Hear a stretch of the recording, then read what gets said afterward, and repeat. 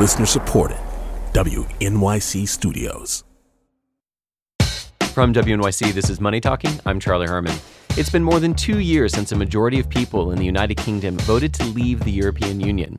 Those in favor said they wanted to take back control.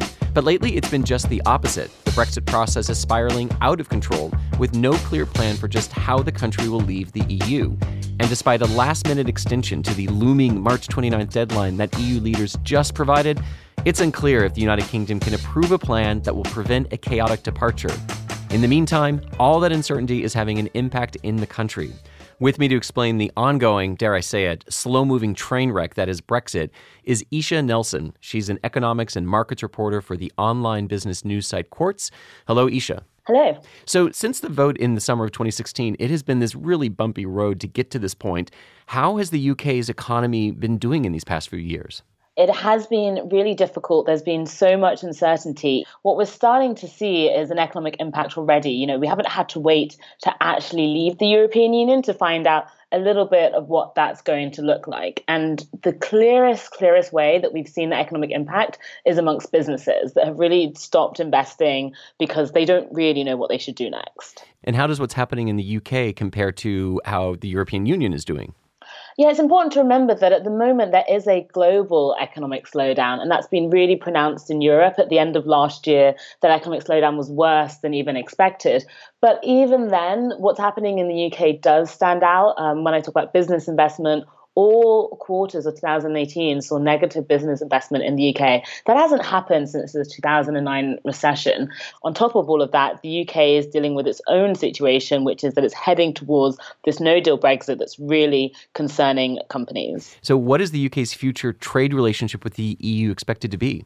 We have really no idea at this stage. All that the agreement that has been laid out talks about is what will happen for a transition period. The talks about the future relationship are still yet to happen. And one of the things that the Brexit negotiations over the past 2 years have exposed is how complicated everything is. And the idea that in the next year and a half we'll be able to wrap up a trade deal for the future leaves a lot of people worried because trade deals, I mean, everyone knows this all over the world, take a really long time. They can take up to a decade. If there is a hard Brexit, meaning there's no deal, the country just leaves the European Union, is there a chance that the financial markets could be hit by this? Like the ability to transfer money, to make payments, could that be in danger?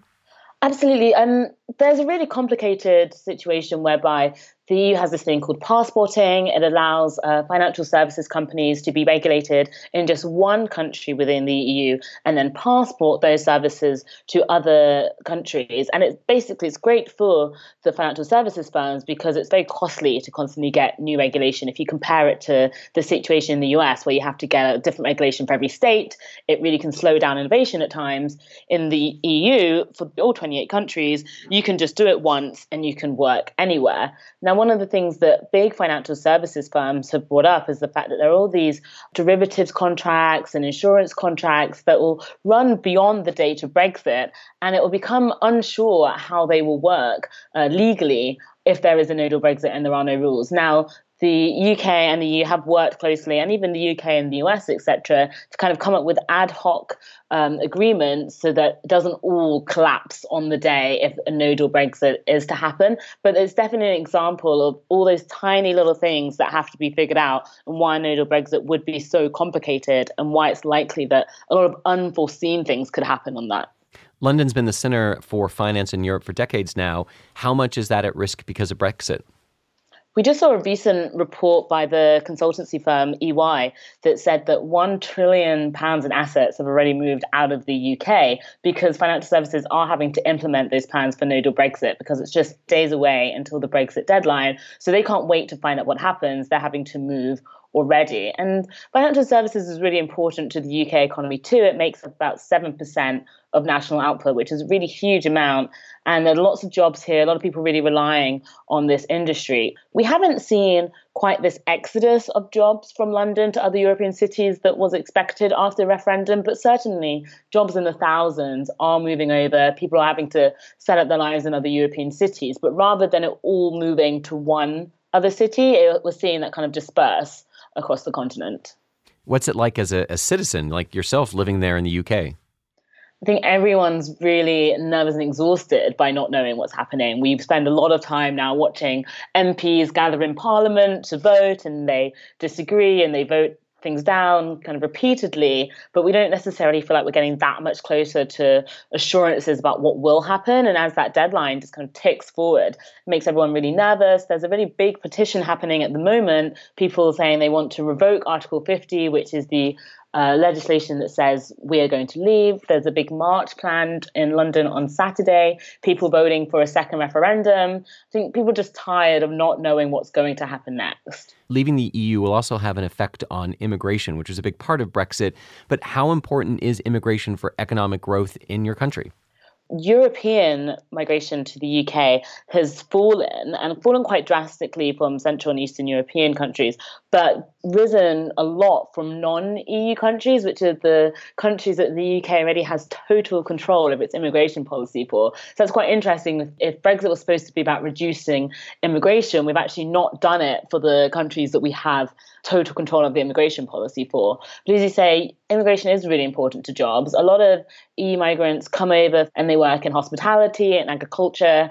And that's really important because not many British workers want to work in those industries. Hospitality, really deemed in this country as not kind of being worthy work. And obviously we know that it is, but there's a big cultural shift that would need to happen in order for British workers to fill in the numbers of jobs that are being lost by people not coming to the UK to do them.